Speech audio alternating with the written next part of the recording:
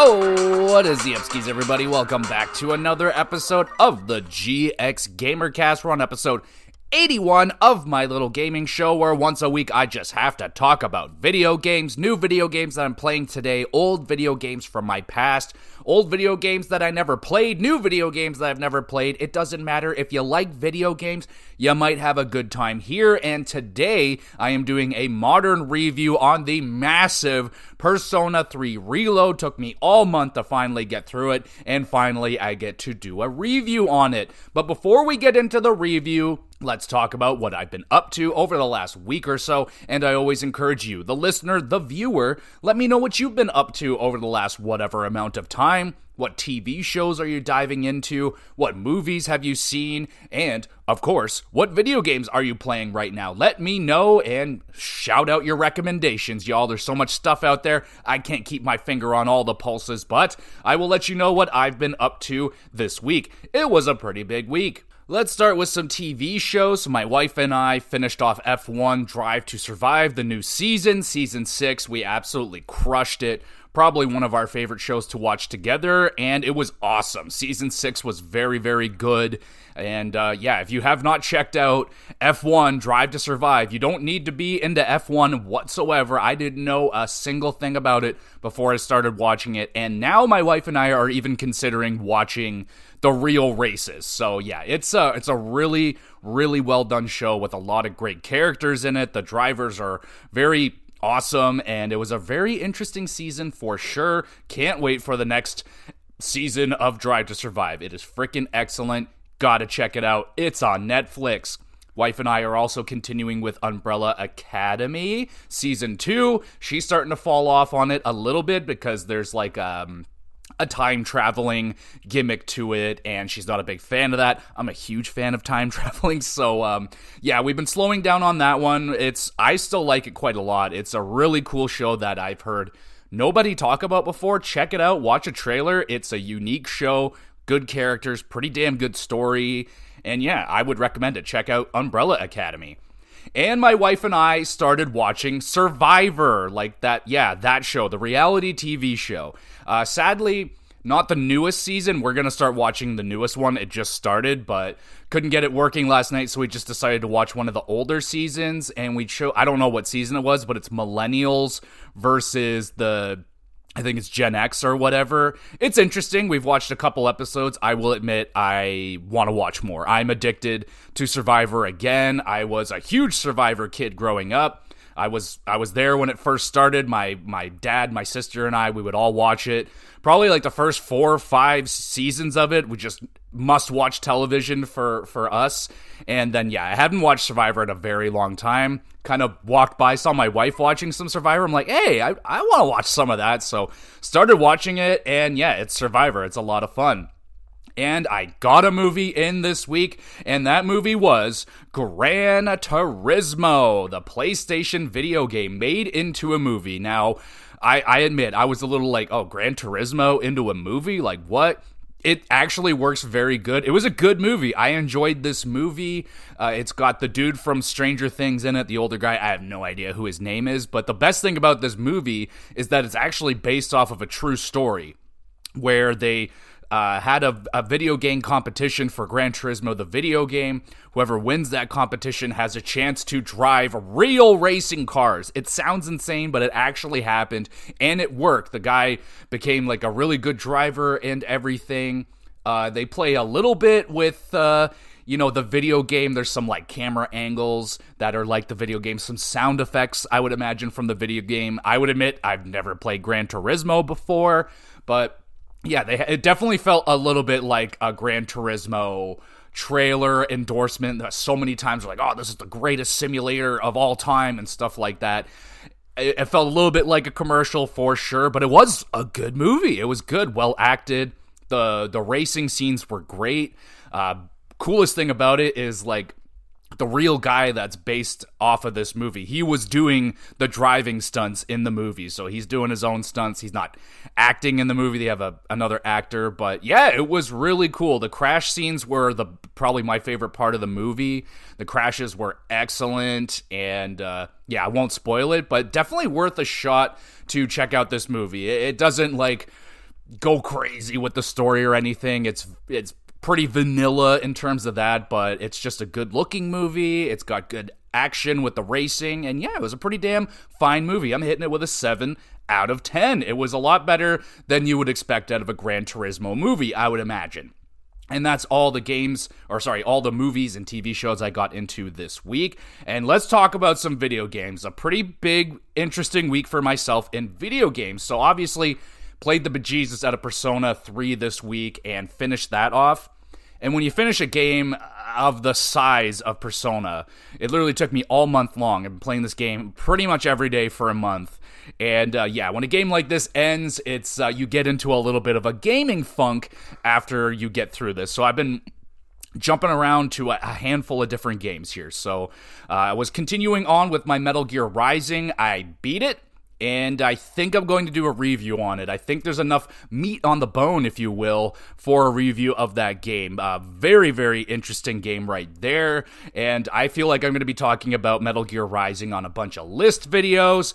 It was a hard video game. It was very hard, but I got through it. And yeah, I think it deserves a review. So be on the lookout for a Metal Gear Rising review at some point.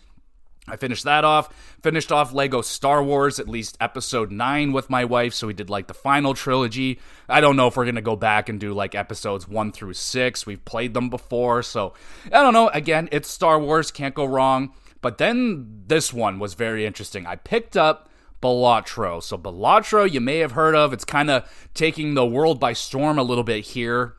And I've been hearing nothing about it, and the concept of it just sounded so cool. I had to go out and buy it right away. And so basically what it is, it's a poker roguelite. So you're using a poker, it's like a roguelite deck building thing. So if you like Slay the Spire, this is definitely something that's going to speak to you heavily. It's extremely addicting, it's super fun, and the concept of it is so simple, but fuck is it ever just awesome. So using a poker deck, using poker hands and shit, you don't really have to know poker or even like poker to get a lot out of this game. I'm fine with poker. I'm aware of it. I played it. It's fine. But Jesus, this ever addicting. You're going on these runs and you're trying to level up your hands. Like, I had a really good run the other night where I was using straights a lot. And there, I got this one card, like you can get these little upgrades, these little joker cards that give you little benefits, and you're trying to, basically the goal is you're trying to hit a score with poker hands. So it's like, all right, round 1, you got to get 300 points, and you know, if you lay down a nice straight, you're going to get like 350 points, and then you start adding multipliers, and oh my goodness, it is so much fun. It is definitely a game that's like one more run, oh, I want to try this, and it's different every single time. Like, at certain times, I've had runs where I just focused on getting pairs. It's like, all right, I got all these little bonuses for pairs, so I'm going to start building pairs. My favorite by far has been doing straights and flushes. I got this one joker card where it's like, all right, it takes one less card to pull off a straight or a flush. So I only need 4 cards, which was huge. So I'm pulling off straights and flushes left and right, getting huge multipliers. It is insanely fun. I cannot recommend this game more. It is $20 on, I don't know if it's where it's at. I'm playing it on Switch. It's an excellent handheld game. You could just pick it up and play. It is awesome. It is so freaking good. I am, having a really good time. Whenever there's a spare moment where I don't know what to do with myself, it's Balatro time every single time. So check that game out. It is a ton of fun. And then a couple of racing games I've been putting along with here. Watching Drive to Survive, I got the hankering for a racing game. I have a bunch on the docket that, you know, they're just pick one, and I chose between these two, kind of very different, but they're both simulation-y style racers. So we'll do Forza Motorsport first. Came out last year, and it's Forza Motorsport. It's racing circuits. It's very simple. It's beautiful looking. It drives. It's great. If you played a Forza game, it's a Forza game. It's fine. At some points, I can sit there and bang out a few races. Sometimes I'm like, I'll do one race and I'm done.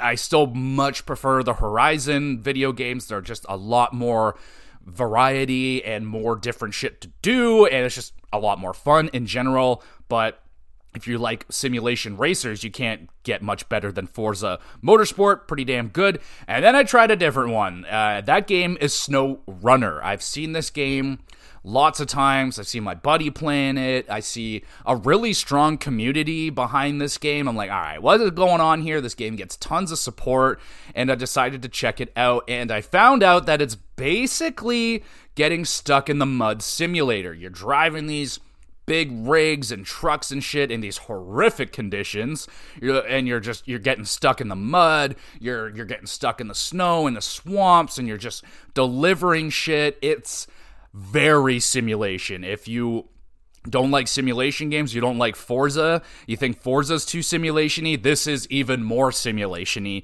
than Forza. And yeah, it's a tough game to recommend. It is most certainly not for everybody. I don't think, but there's something weird about it, man. Like, I find myself being, like, I played it for a handful of hours, and I was like, why is this, like, oddly fun? Like, it's so slow.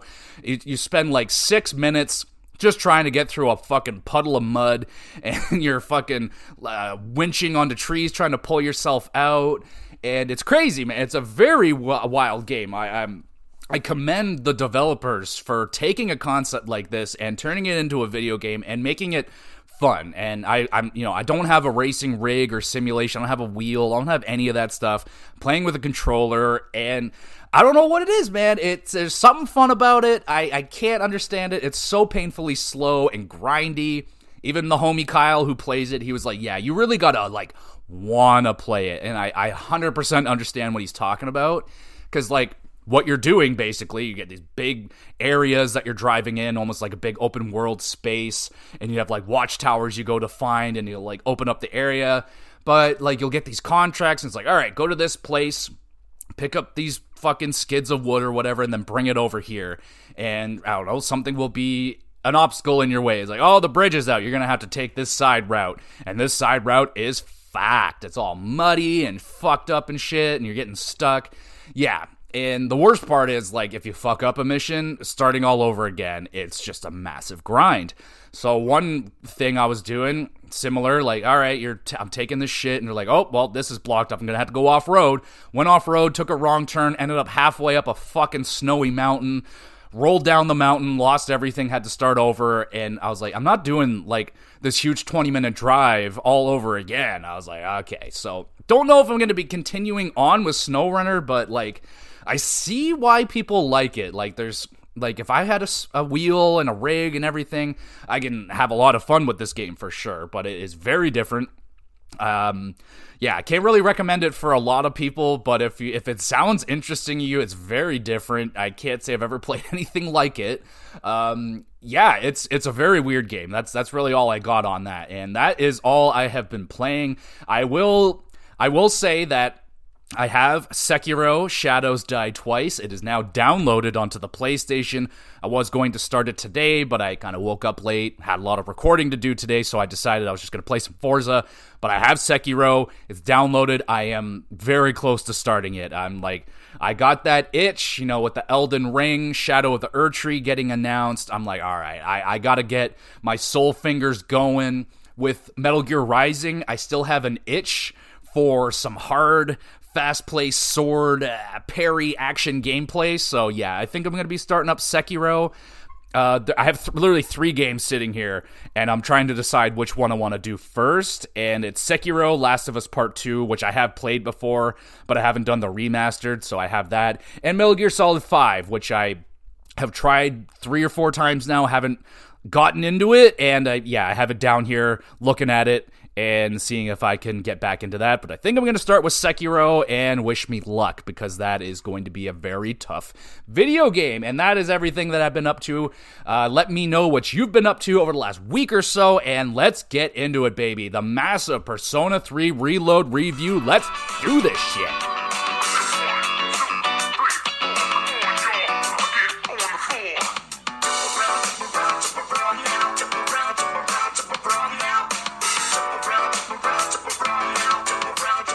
Oh baby, it is Persona season yet again, and if you have listened to my top 10, 13 favorite franchises episode, you might know that I am a pretty big fan of Persona these days, and I was very much so looking forward to Persona 3 Reload coming out, and I downloaded it on Game Pass day one and have been playing it ever since, and I only just finished it a couple of days ago, and yes, I have been in that gamer funk ever since that game has finished, and I don't know what to do with myself, because Persona is so hard to just move off of. It is such a spectacular, massive video game. I'll pull that band-aid off right now. This game is freaking huge. Probably going to be my most played video game of the year, because I don't know if there's going to be a game that's beating over 120 hours. So if that scares you off, yeah, Persona games are very, very long.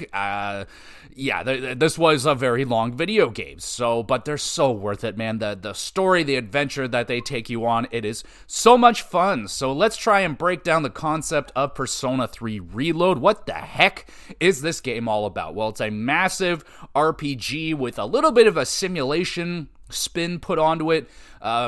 Simply put, you're living your life during the day, you're making friends, you're going to school, you're doing activities and all that great stuff, and at night you're fighting monsters and shadows and trying to save the world.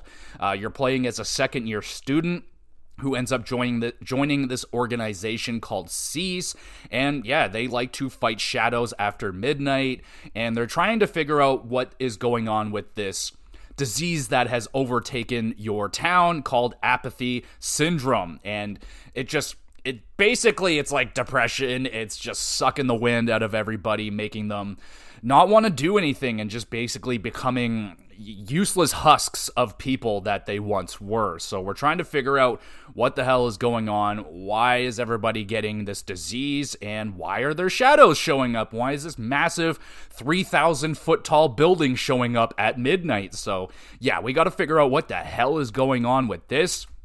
And in terms of the storyline and everything that is going on here, it may have like your charming, kind of lots of color and all that stuff on the outside. Might look like a charming little video game.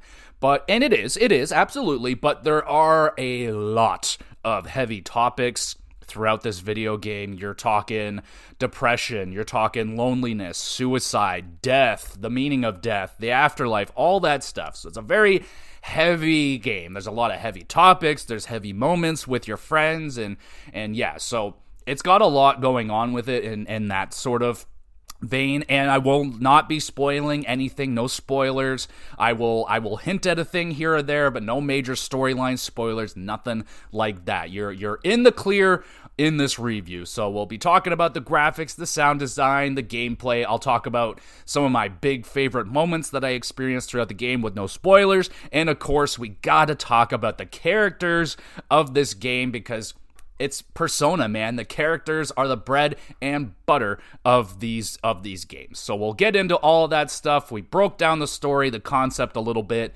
and let's get into the graphics of this game. It is a very sharp-looking video game. Now, I didn't play the original Persona 3, but I've always been aware of the Persona franchise. I mean, I remember reading about this game in the magazines way back in the day, and the concept of shooting yourself in the head just really blew my mind. And we'll get into that mechanic once we get to the gameplay, but I remember reading that and I was like, what? That sounds insane. The concept sounded unlike anything I've ever heard of before in a video game. This came out in like 2006, 2005, somewhere around there.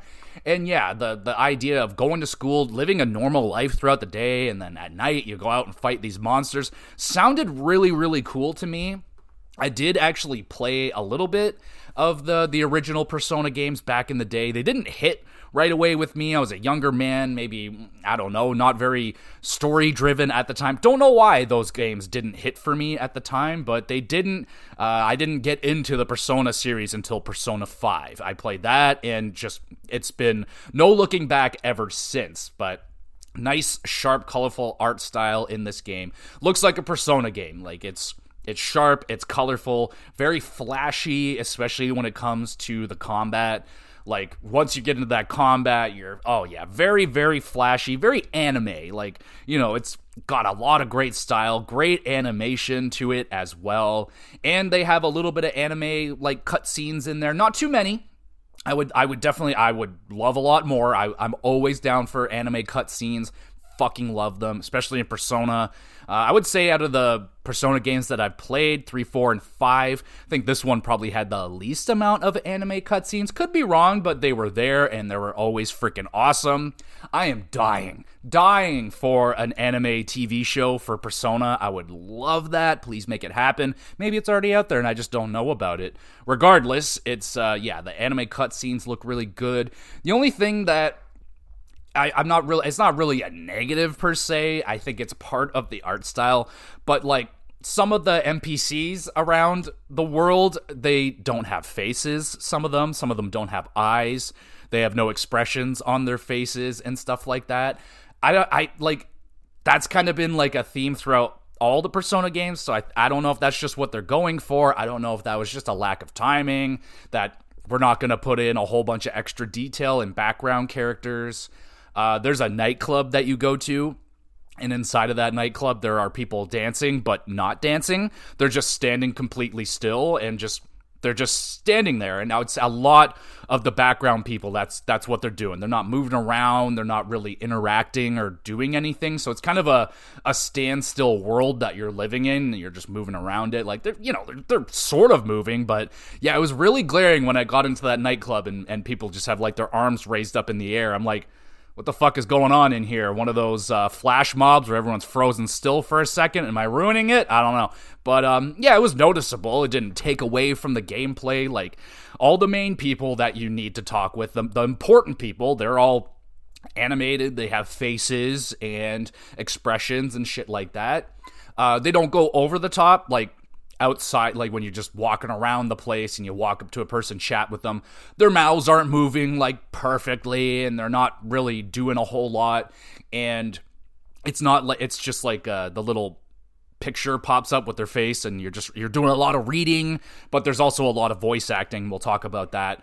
I guess right now we'll just dive into the sound design. I think the graphics, they look great. Lots of color, great art style. It's going to look good for a very, very, very long time. So I'm down with all of that. Just some of it didn't have as much detail as some of the other stuff. But yeah, lots going on. The area that you're in, it's in Japan. Don't know if it's a particular place, but I fucking love the Japan setting. I love it. It's beautiful. The cherry blossom trees. Oh my god, I love cherry blossom trees so much. And the seasons are changing throughout the game. You're basically going through like a year, 2 years of your, I think just 1 year. So you're at least experiencing a full year of season changes in Japan, and it's different than what we experience here in Canada. I think our winters and everything are opposite. Regardless, it's just, yeah, it's a really nice looking game. I think my favorite part is whenever the cherry blossom season is, and in front of the school, there's just like the long walkway. It's stunning. It's absolutely stunning. Looks great. All right, so that's enough with the graphics. We'll slide into the sound design and all that stuff. And probably the other side of that bread and butter is the music in Persona games. Absolutely fucking legendary soundtracks in all these games, and each one has a little bit of a theme. So in Persona 5, you kind of had like this jazz kind of theme going on with it. In 4, I can't 100% remember what the theme was in 4, but in Persona 3, you get this kind of like rap, techno-y kind of thing going on with it. I love it. I think the music is excellent, especially with the little, I love the rap. I love the rap so much. It's so good back there. It's so funky, and yeah, it still has that little jazziness in there. Super catchy themes. The only one that drives me nuts is like the battle theme. Fucking disturbing the peace. Look into my eyes. Oh my, you know how many times I fucking heard that playing through this game? A solid 8 gajillion times. I mean, oh my goodness. But great music in Persona, man. I was just going through the original soundtrack, trying to figure out what songs I'm going to throw in here. Very challenging. Like, just just 1 second into the song, like, oh yeah, I know exactly where I was, and oh yeah, I know exactly the setting for this song. I love the music in Persona. Going to go down as some of my favorite music in all of video games. It's so fucking good. And even if I heard Disturbing the Peace 8 million times, it didn't really get annoying. I will admit that I ended up turning down the music because I don't know, it just seemed like it was louder than everything else, which I understand. They're very proud of the music, and they should be, but I ended up turning it down. It also made for a great podcasting game because I'd say 70% of the audio is voice, but there's a chunk of it that you're just reading it. So I found it to be a really good podcasting game. I can listen to a podcast, still hear the music, still hear the voice acting, just dandy. And speaking of that voice acting, wow, absolutely outstanding voice acting in this game. And there's no one that's really annoying like Teddy was in Persona 4 that I have to really worry about. So there's no Teddy in this one. They do have like that generic kind of girly, super shy kind of situation, but she isn't all that annoying. There's a young little girl in it. Kind of annoying, just little girl, just hello, and stuff like that. I think the voice acting is outstanding. I have to shout out whoever was voice acting Junpei. Junpei was, wow, man, like this guy took it to another level. Like he has a really good range throughout the game. Like he's kind of your generic, not really generic, but your typical like goofy anime guy. Like, oh, he doesn't really do good in school. He likes to goof around, have a good time. But then he has like these really fucking powerful emotional moments, and like he gives it his all in some scenes in this game, man. Like it was very, very noticeable. I think by far Junpei was the best performance in this game. He was very, very, very good, but everyone across the board, the voice acting in Persona is outstanding. Everyone's doing really good. Yeah, man. And we'll break down more of the characters in a moment, but yeah. Good job from Junpei. God damn, that guy was outstanding. The music is outstanding.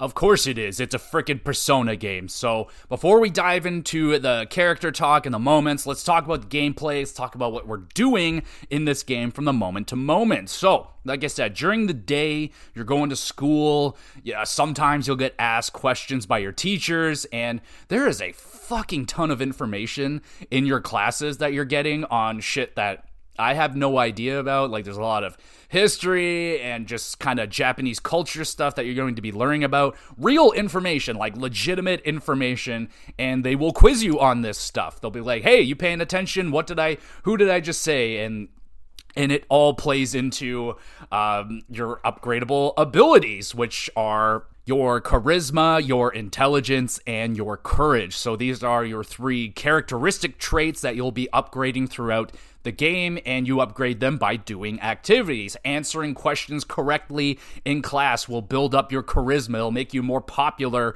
in your class. You can even fall asleep during class. If there's a lecture going on, it'll give you an option. It's like, hey, I'm getting a little sleepy. You want to fall asleep? Test your courage out. Fall asleep in front of the teacher, and bam, you're increasing your courage during class and stuff. So during school, you're participating in that. You get to do the exams, which are a staple in the Persona games. As you're learning, your teacher will be like, hey, this is on the quiz, and you'll have to remember the questions that they asked you. And it's all multiple choice. They're not hard. And if you do well on your exam, you get more stats, you become more popular, you get smarter, and all that great stuff.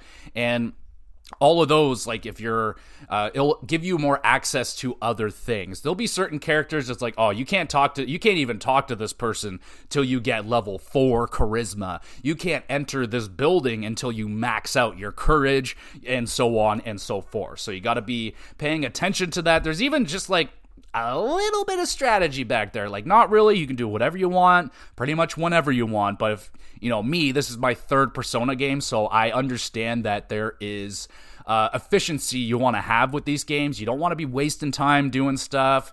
And yeah, you want to try and get results as often and as best results as you can with your time. Your time is very, very precious here in Persona. So with that, after school, you can return to the dorms, which is your home base in this game. I love the dorm as a home base. You had fuck, I can't remember a lot about Persona 4, apparently. I think you were just in a room. In Persona 5, you were, like, upstairs in a bar. And in this one, you get this huge, beautiful dormitory that you're sharing with your a certain group of classmates.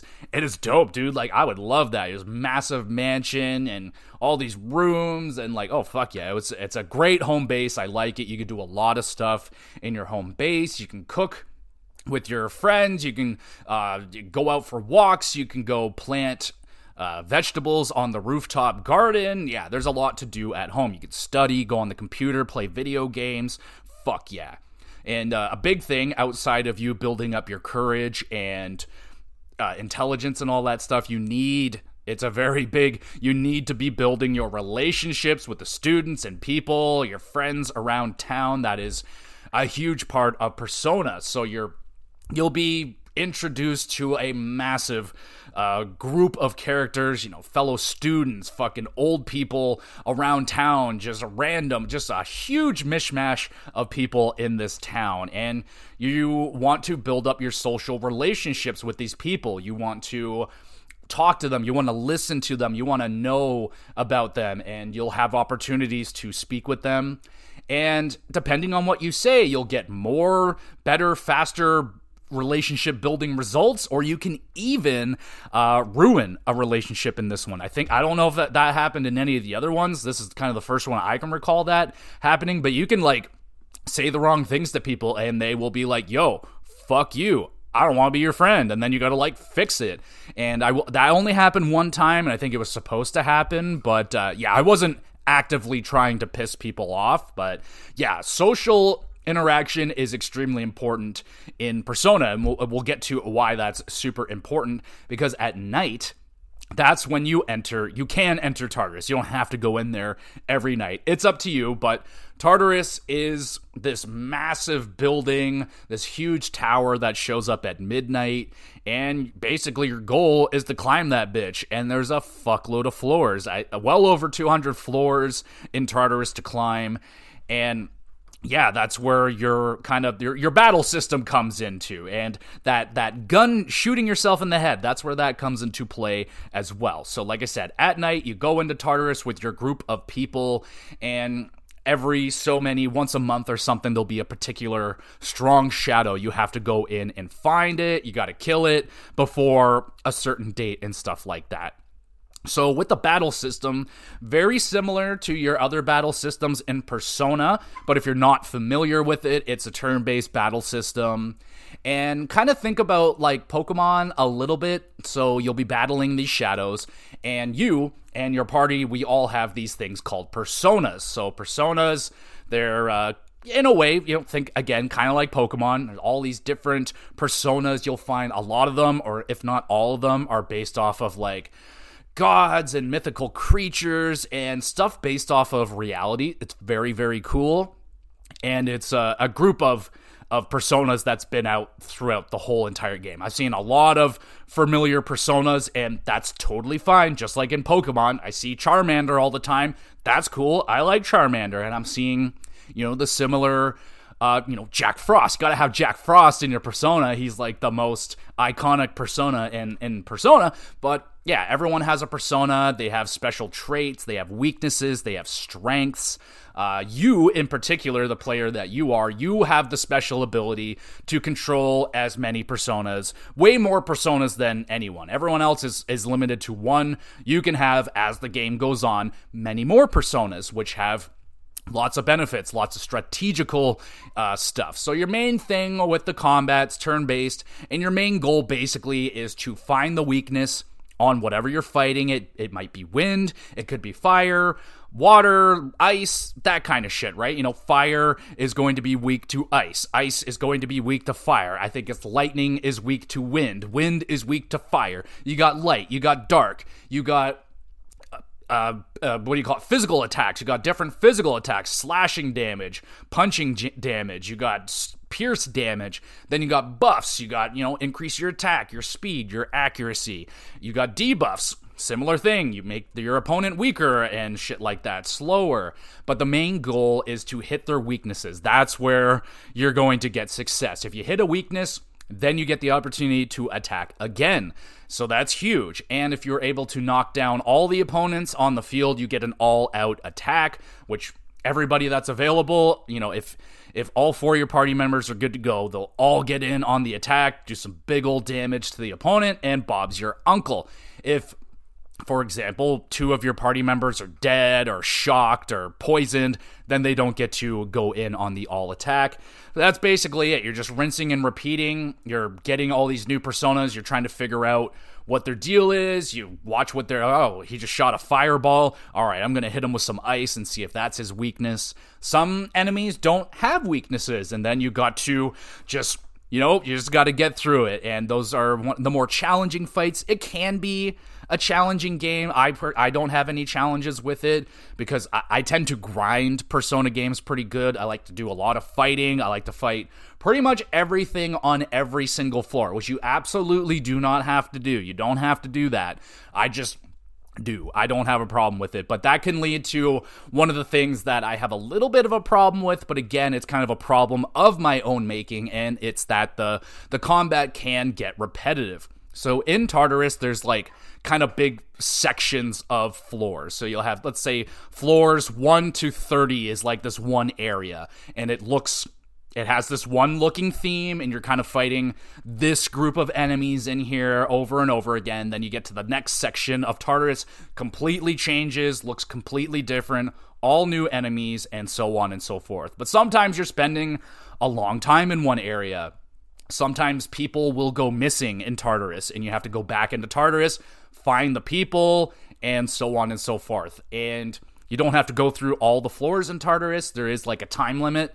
It's all right, you got all month to get through 20 floors of Tartarus. It's not that hard. I generally will get through the whole entire section of Tartarus in one go. That's kind of my goal, so not to waste as many days as possible. Try and go into Tartarus at one go, get it all done, and try and go in there as minimally as possible. That's my strategy. Don't have to play it that way. But that leads to that combat getting repetitive to me. It's here's that same enemy, bam, fire attack, all-out attack, bam, we're done.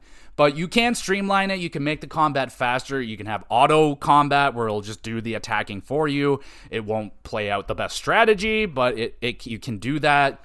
You also have a party member in your group that's kind of the support of the group. They will do things in Tartarus that are really helpful. She can increase your defense. She can scan the floor of Tartarus and show you everything, because every floor, it's like a mystery. You have to try and make your way through to try and find the stairs to go up to the next floor. They're fairly small. I don't know, every floor can take 5 to 10 minutes. Some of them you can get through it in a minute if you just run through it. You don't have to fight everything. You can just run through Tartarus if you want to. You might hit a hard boss fight or two, but yeah, you could be fine.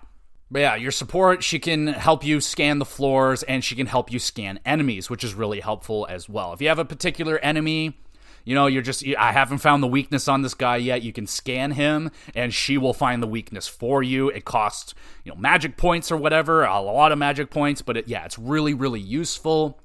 And on every floor, not every floor, but some floors have something going on. There might be a special enemy that will give you a shitload of experience if you can find it. There's hidden treasure chests all over the place. You can get fucking treasures. You gotta have to find keys to open them. You got little items that you can smash open, collect little fucking resources. Yeah, there's a lot going on every little floor. There's these nomad doors, they call them. You can find these doors, you go into it, there'll be a tough enemy inside to beat, some awesome treasures, and then when you get out, it'll scan the floor for you. It'll make people weaker and shit like that. So that's really cool. I like that. The support thing was really helpful. A lot of times, right before you see a really tough enemy up there, you're all right, fucking beef up our defense and speed, and off we go.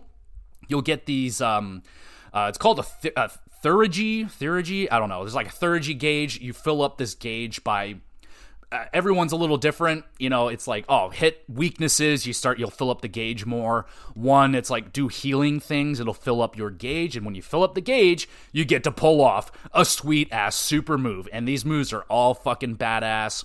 That was one of my moments. The first time I pulled off a Theurgy move, it was dope. I think it was with Mitsuruku, or the names are tough. Names are tough in this game, but she does like an ice thing, and she was like sliding on the ice, she's like cutting up the dudes with her sword, and then she flies up on this giant ice pillar and just like smashes everybody. Yeah, those are like your, not quite Final Fantasy like Knights of the Round, like 7-minute animation, no, but it's just really fast, flashy, over-the-top attack, and it's sick. And yeah, you're gonna be using those a lot. Your support, she also has like her own little gauge, and when that, honestly, I don't know what hers does. It's like random. Most of the time it'll just like buff up all your stats, like, all right, we're super beefed up now. Sometimes she'll like randomly fill up your health and like magic meter. I don't know, I really never understood that part of her, but those 30 gauge attacks, they're fucking sick, super over the top and flashy. I like that. Okay, so I should touch on this whole shooting yourself in the head situation. It's not what you think. So you get these things called evokers. They look like guns, and you have to shoot yourself in the head to make your persona do the attack. I have no idea why. It looks cool. It's a little bit shocking, especially reading about it in a magazine when you're like 11 years old. You're like, I gotta shoot myself in the head? What the hell? Anyway, it's there at the beginning. You're like, whoa, shit, that's it. But you do it a fucking zillion times. Shoot yourself in the head. So you get over it pretty quickly. It's not that bad. And also, you'll get a whole bunch of little like challenges to do in and out of Tartarus. And I thought there's a huge list, like over 100 little fun tasks and challenges with a huge variety of things you'll be doing. She'll be like, yo, bring me this weapon. Bring me this level persona with this. Or she'll be she's like, yo, bring me these drinks. Go bring me this weird food and stuff like that. It's very interesting. And she's the one that'll be like, yo, there's this person missing on floor 97. Go find them. And sometimes there'll be cats. Cats will go missing in Tartarus, and you'll go find them, and they give you these little blue gems, which are keys to open up the locked chests all throughout the game. I never had any. I always had so many keys, I never really had to worry about having more keys and shit. But yeah, that's basically the gist of your Tartarus gameplay. You're just going up floors, battling enemies, collecting shit, getting stronger, collecting personas. You can also, at the end of the fights, you'll get shuffle time, which is like the other games. They'll give you like a little row of cards, and it's like, hey, do you want some extra XP? You want some extra money?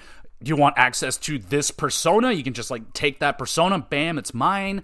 And that leads into the Velvet Room stuff. So in the Velvet Room, that's where you have Elizabeth and Igor, just two persona staples, and that's where you can create your personas. So you'll have, Persona A and Persona B will combine together to create Persona C. And yeah, it's kind of like mixing Pokemon together to create a new Pokemon. It's very cool. And there's hundreds of personas to collect and find, and they all got different attacks and different fucking personalities and shit like that, and they're very, very cool.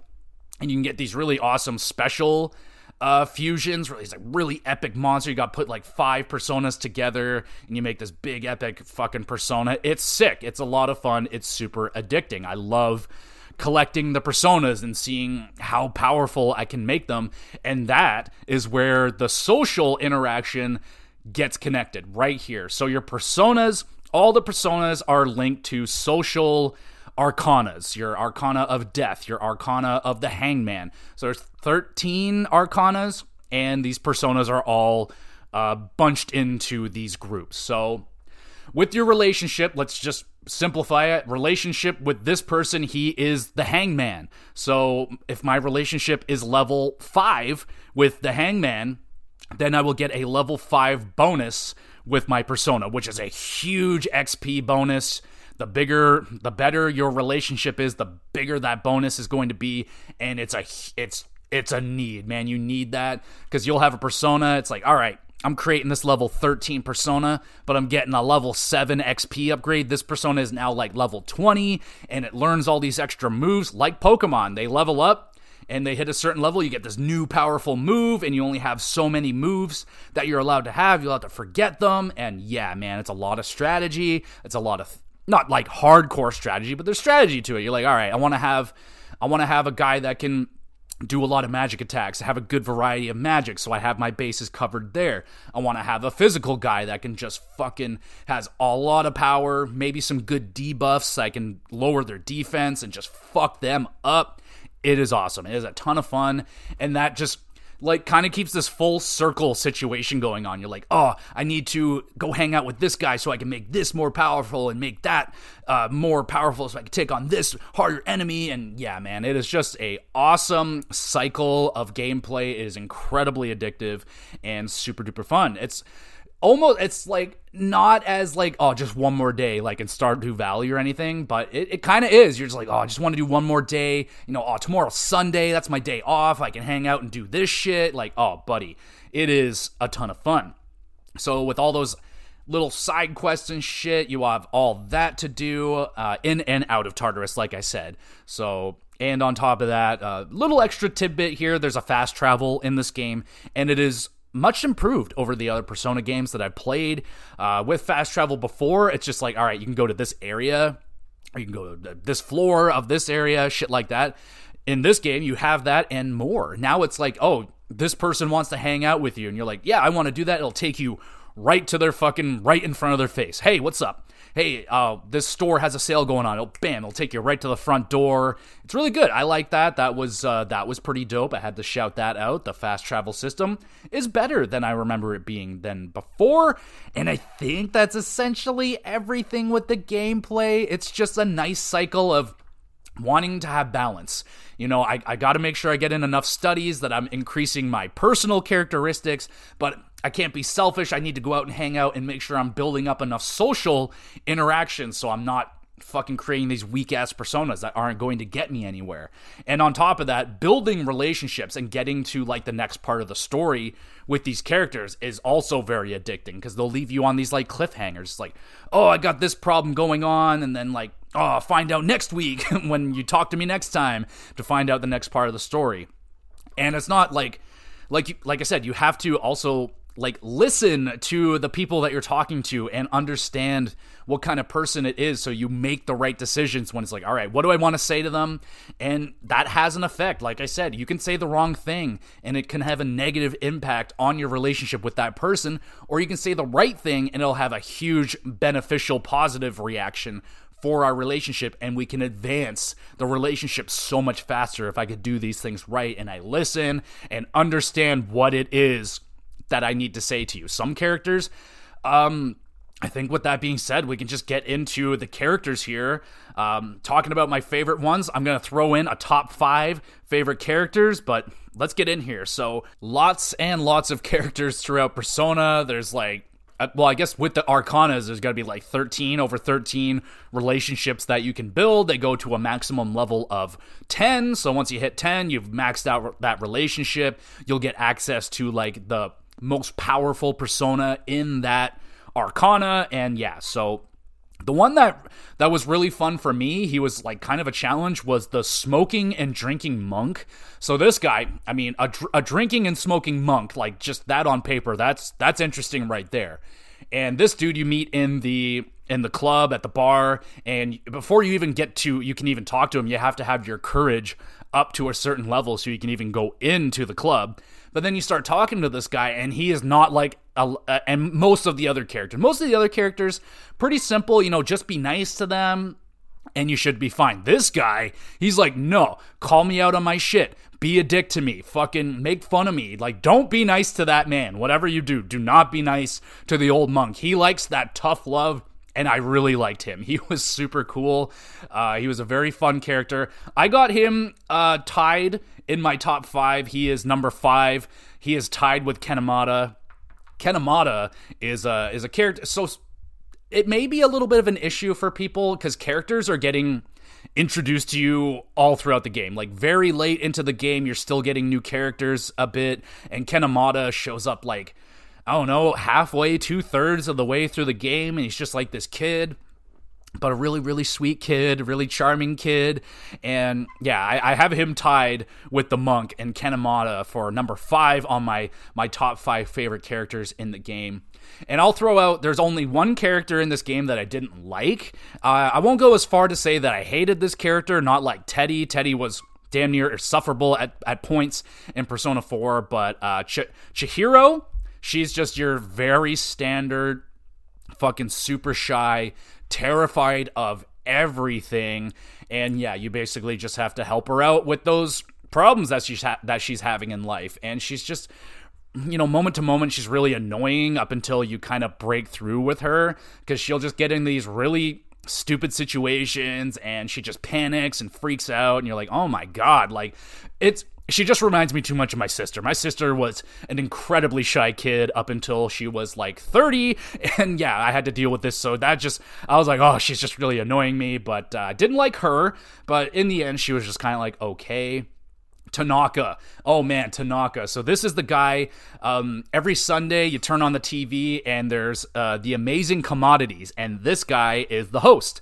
And you can actually become friends with him. It's a little bit tricky. You have to like hit certain parameters with other people and do certain things to get him, but he's a lot of fun, man. He's just like really corrupted, like money hungry fucking TV host. But yeah, that was a really fun relationship.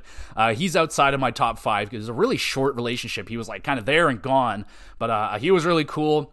I think the cooler ones are the ones that you have parameters, like, oh, I gotta hit a certain level of intelligence to talk to this person. Now, I have a little bit of a gripe with this Persona in particular, because in all the other Persona games, you can get very one-on-one with every single one of your party members. In Persona 3, you can only get, like, close with a couple of them. And, I couldn't have a relationship with Junpei the way that I wanted to. Like, Junpei, there wasn't a one-on-one relationship with me and him. Junpei was kind of clumped into a team relationship, which kind of disappointed me. Like, I still got close with Junpei, it was just in a different way. I didn't have that one-on-one, which I was kind of missing. Like, I love getting to know my group very closely, and I wasn't able to do that with Junpei, with Sonata, and I was like, okay, that without Ken, and yeah, so you had to do it in different ways. Those ways were fine. Like, I still was getting a bit of what I was looking for, but there's a later part in the game where another character shows up and he starts hanging out with Junpei, and I'm like, what the fuck, man? Like, I want to hang out with Junpei. Like, that's not cool. So yeah, obviously I like Junpei quite a bit. He is on my top 5. He is, well, before I get to him, let's talk about the online gamer. The online gamer is a very, very interesting character. I love this character.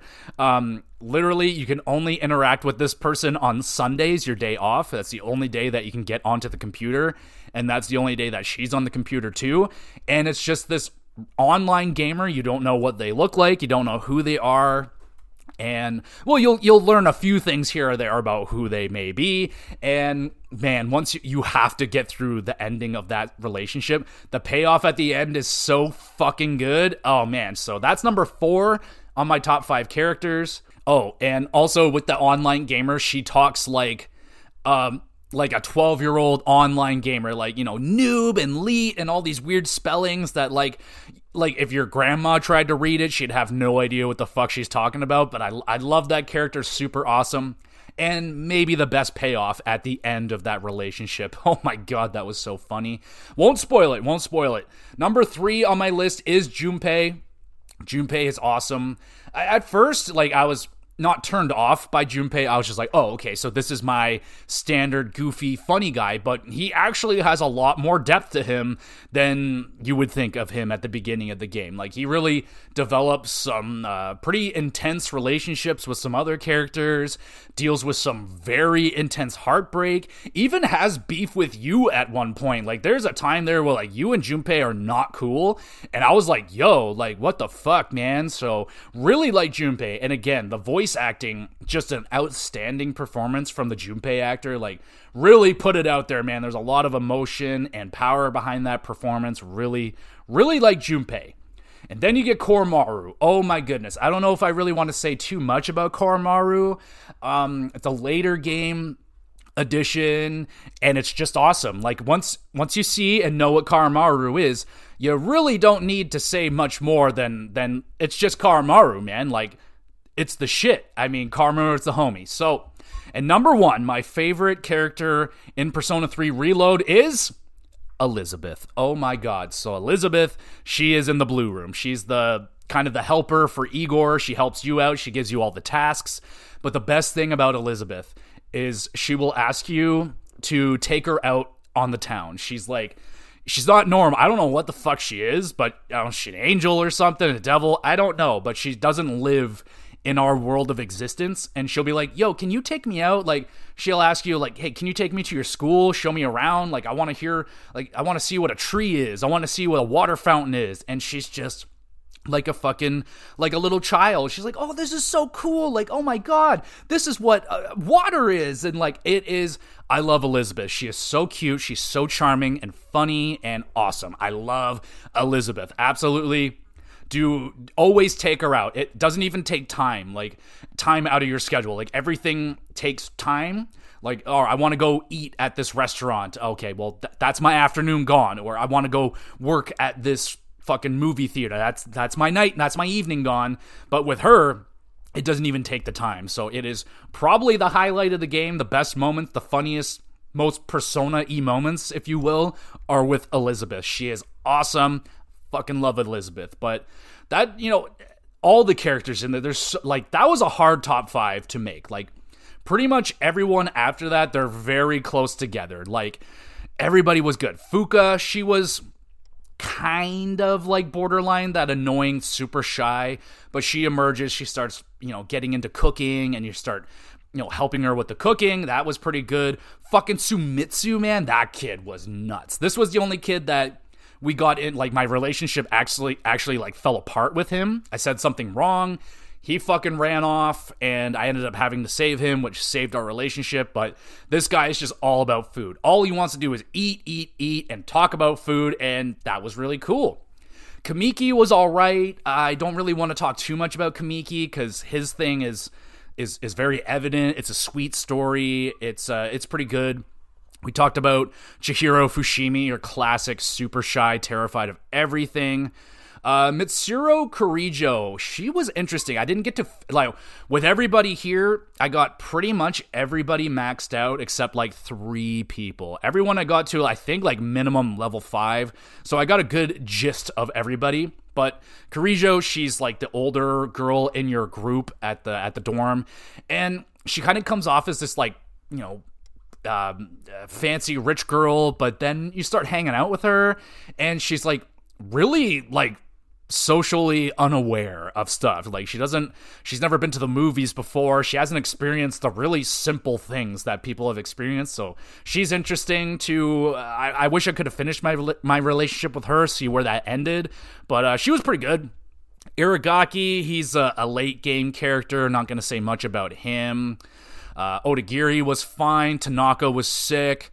Yuko Nishawaki, I will admit. So you can have a girlfriend in these games. I chose Yuko. She just seemed really smart and strong and independent. A girl that I would probably have interest in if it was real life. She was really sweet. You get like these like little kids come up to you and you're on the track team and they just want to like race older kids and you like coach them up with Yuko. That was great. Miyamoto, he's on the track team with you. He's dealing with some injuries and you're trying to coach him through this stuff. Oh man, there's a lot. I don't think I can go through every single character. There's just so fucking many of them. Agus is awesome. I can't really talk too much about her without spoiling her character, but she's another one that develops very interestingly throughout the game, and it's a relationship you can't even get started until like the last quarter of the game, so you gotta like really power through with her, but that one was really good. Oh, fuck, man. There's, the old couple. Oh, the little old couple. They were so fucking cute. Oh, my goodness. This, like, little old couple. They own a little bookstore. You go in there, and they're just so nice to you, and, yeah, you have to help them out with a little something, but fuck, man. The characters in Persona are dope. They have antagonists, like your bad people. There's, like, a little little trio group here of people doing some bad stuff. It was a pretty good group of bad guys. Like, I thought that was, I'm not going to go into them too much, but they were pretty interesting. The main dude with no shirt the whole time, like, what the fuck is that guy's deal? The enemies in this game, like the big boss fights that you're doing, really cool looking creatures that you're fighting. The final shadow, so like your main thing is like 12 shadows, 12 sections of Tartarus, and each one has a main shadow. You take out the 12 shadows, and the 12th one looked awesome. The final fight, that final creature, Nyx, oh my god, that thing was like awesome, but also like unsettling. Like its face was like fucking freaky a little bit, and man, like without spoiling it, the story, like it takes a minute to get going. Like it's very kind of open-ended, mysterious in the first like half of the game, but once you hit this point and like it fucking hits the wall, you're like, damn, like this story is dope. It's dark, it's sinister, it's fucked up, and I really, really like the story, man. Like I was hook, line, and sinker at the end of the game. I got emotional, didn't cry, but I was not in a sad way. I was just very happy. They do a beautiful thing at the end of the game where, you know how games do, they kind of like remind you of all the great things that you've done and remind you of all the great times you had with these people, and you're just like, oh, the feels, my heart right now, it's getting tad. But yeah, man, they crushed the ending of this game. It was so beautiful ending of the game. So we'll touch on some of the moments that I experienced throughout this game without spoiling anything. The Elizabeth stuff, like I said, taking her out around the town is probably my favorite part of the game. It was so funny. I think it's like 3 or 4, maybe 5 times you take her out. All of them were fucking 10 out of 10 moments. Super awesome.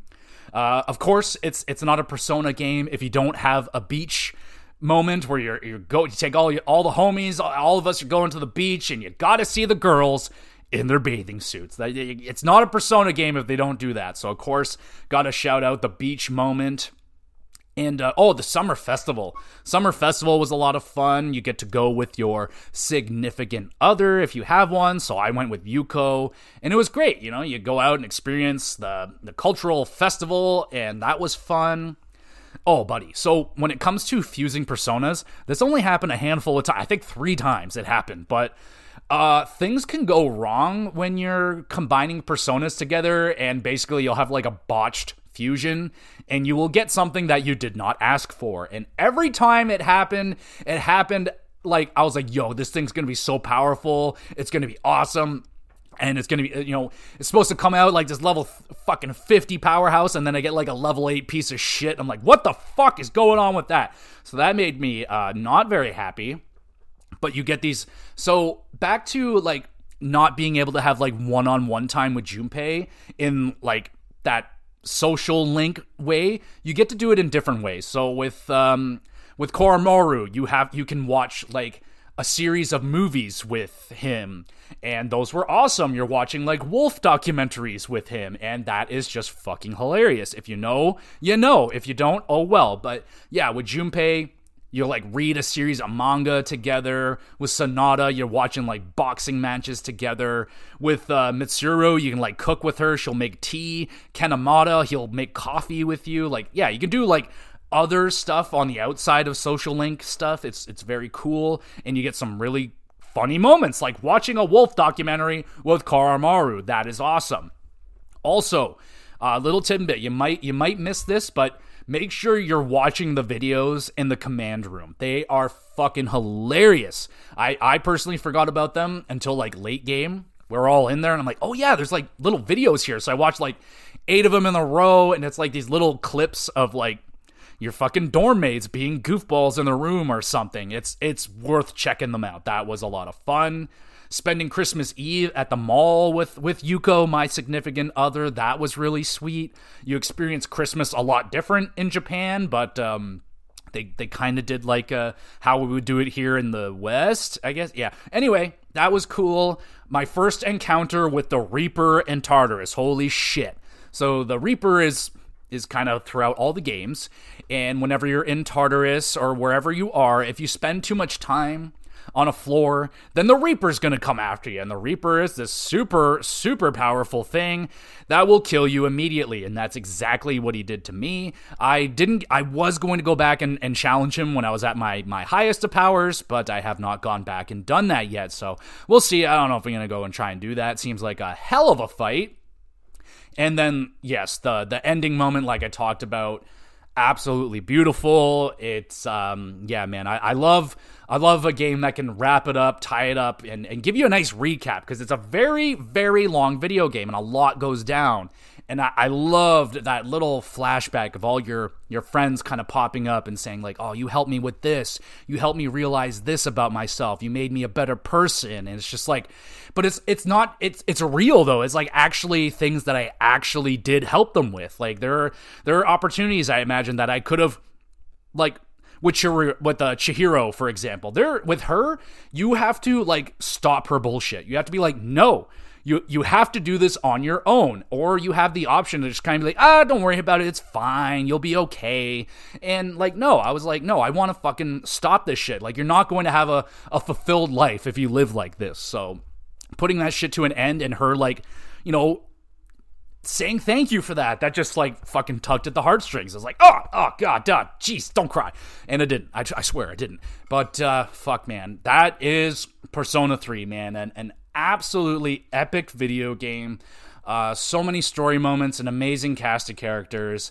The only thing is, it was a little long. I felt like it went on a little bit too long in the middle of 4 and 5. So I found that Persona 5 just went on for like 50 extra hours out of nowhere. I was like, all right. I wasn't really complaining, but I was like, there was a handful of times like we could have ended this, but it just kept going.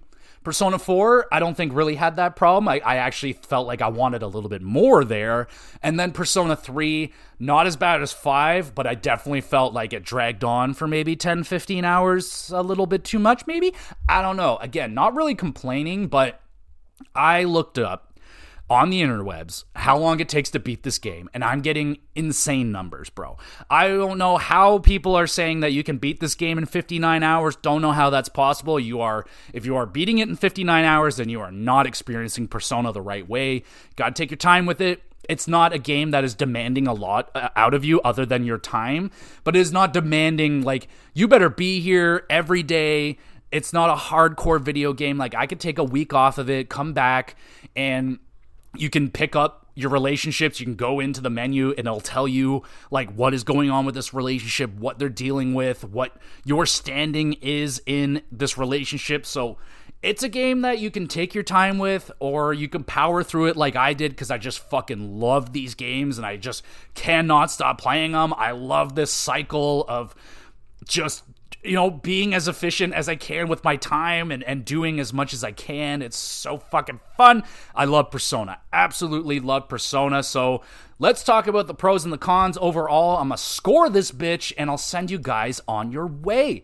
So with the cons, like I said, the graphics at points lack a little bit of detail. I'm not taking a big negative on that, but it is getting mentioned. The combat can get repetitive if you're playing the game like me, where you're going into Tartarus and I am in there for like 3 hours. I am getting through it, and that is that. So it can get repetitive if you're doing that. And I felt like the game went on a little bit too long, Maybe take out 2 of those 12 shadows, maybe. I don't know. It just dragged on a little bit. Now with the pros, addicting gameplay loop. I mean, I can't wait for the next day of shit I'm going to do. I'm like, all right, I want to do this, I want to do that. There's never, like, maybe a little bit at the end of the game where, like, I already had all my characteristics maxed out. I had a lot of my relationships maxed out, where there were nights where I didn't have much to do. I didn't have a relationship I can go work on. I didn't have an activity that can go level up my characteristics because they're already maxed out. So I found myself, like, last quarter of the game, all I was doing, I would go to the club, buy these little date note things for the computer, and you can go on the computer and, you know, pick whatever social link you have, and you can, like, get a little upgrade, a little extra XP. So I was just doing that night after night after night. Maybe take a walk every now and again, go up to the garden, do some shit. But yeah, for that back half, that was mostly on me, because I just was very focused on my nighttime social links. Like, I made sure I got the Monk and Tanaka done every single night they're out there. I'm going to see them because I didn't know how long they were going to stick around. But yeah, so you can have a little bit of problems with that, but other than that, the game is outstandingly fun to go through in terms of the gameplay loop. Fun, flashy combat. The characters and the story in this game are outstanding. Music and voice acting also outstanding, and the art style in this game is going to last a very long time, and it's going to look great for a long time. So there you go, everybody. I'm going to hit this game with an 8.5 out of 10. I will say that is maybe my least favorite of the 3 Persona games that I played so far, but I've gone in reverse order. I've gone 5, 4, and 3, so that's probably, but I've loved all of them. They're all excellent RPGs. I know that they're not everybody's cup of tea. They're extremely long, and they're a little heavy on the Japanese anime situation, but fuck, man, I am so happy I got into this franchise of games. I cannot wait for the next Persona game. It's going to be amazing, and yeah, I am always going to be down for Persona. Hopefully they do more of this, like do a remake. If they could do remakes of 1 and 2, that would be sick. I don't think it's really necessary to do it for 4. They did the remastered re-release. I thought that was outstanding. Played that last year, one of my favorite games. And then there's Persona 5, probably one of the best RPGs I've ever played, period. So there you go, everybody. Hopefully you enjoyed the Persona 3 Reload as much as I did playing through it. This is the biggest negative with Persona games is when they're done. That is a hell of a void to fill. Like, Persona becomes a lifestyle for me. Like, I get up playing my Persona, and now it's gone. I'm like, what the fuck do I do with myself? So yeah, hopefully I can fill that up with some Sekiro and maybe some racing games and shit like that. But yes, there you go, everybody. Hopefully you enjoyed the review. Hopefully you're having a good time and all that great stuff. You want to be more awesome than you already are listening to this, make sure you're hitting that review, hit the stars, hit the like, do whatever you got to do to help out this little podcast, help me out, and all that great stuff. You want to drop a comment or anything like that, have a question answered live on the podcast, there's a Twitter page down in the description box. Follow along on Twitter. I put up my announcements as best as I can. And the best place to go is the YouTube channel, GamerGX Videos. I upload every episode over there. And a great place to drop a comment on the YouTube channel. Leave a question there. I'll answer it live for you on the podcast if you'd like me to. There's also an email address if you just want to have a private conversation. Absolutely. My door is open for y'all. And there you go, everybody. Go out there, play some Persona, especially if you never played it before. And if you have played Persona, what is your favorite Persona? I think Persona 5 is still my favorite because it was my first one. But they're all great. I love Shin Megami Tensei as well. And I have Persona Tactica on the Xbox as well. I'm planning on playing that soon as well. So there you go, everybody. We'll be back again soon with some more GX Plus Cast.